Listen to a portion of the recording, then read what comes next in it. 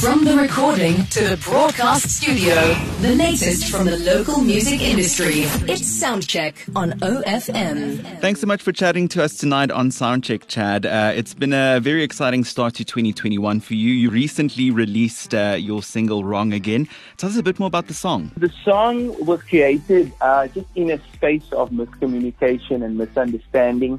And I think so many people can relate to something like that, where you're trying to get a message across, but it's just not, it's just not landing on the other side. And I was inspired by two misunderstandings I had, and I got home that night and I actually just wrote the entire song start to finish. It just kind of came out in 2 or 3 hours.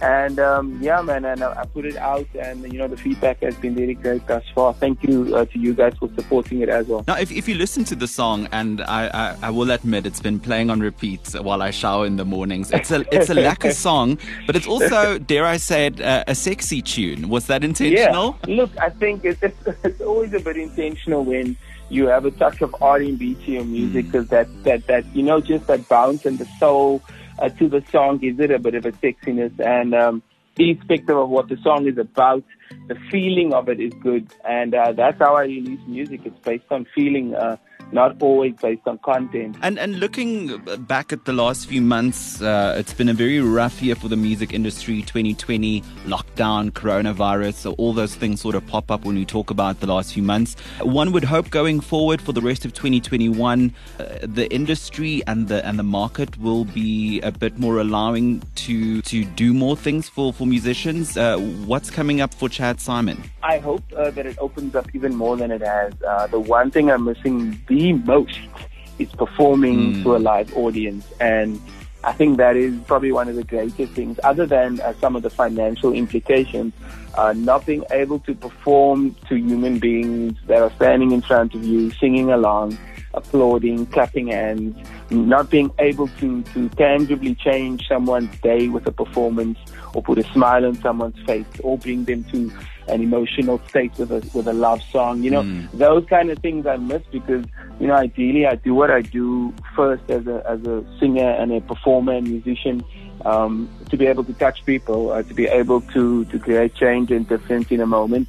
So I miss that, and I hope that we open up even more, man. I do think that the steps are being made right now with live performances and, releasing new music. And I think everything is just getting back to normal slowly but surely.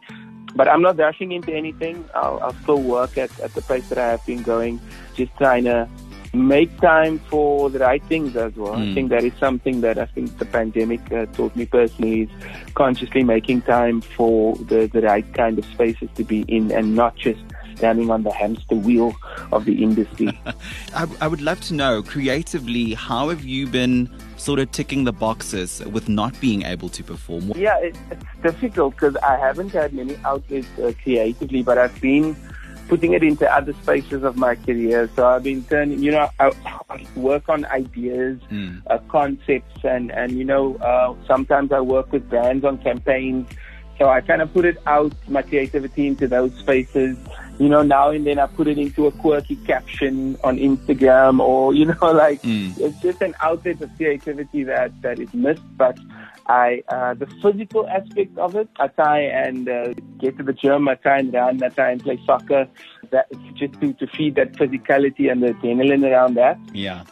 Which would be the same as being on stage performing to like 10,000 people, 20,000 people. So, we're working on it in whatever way we can.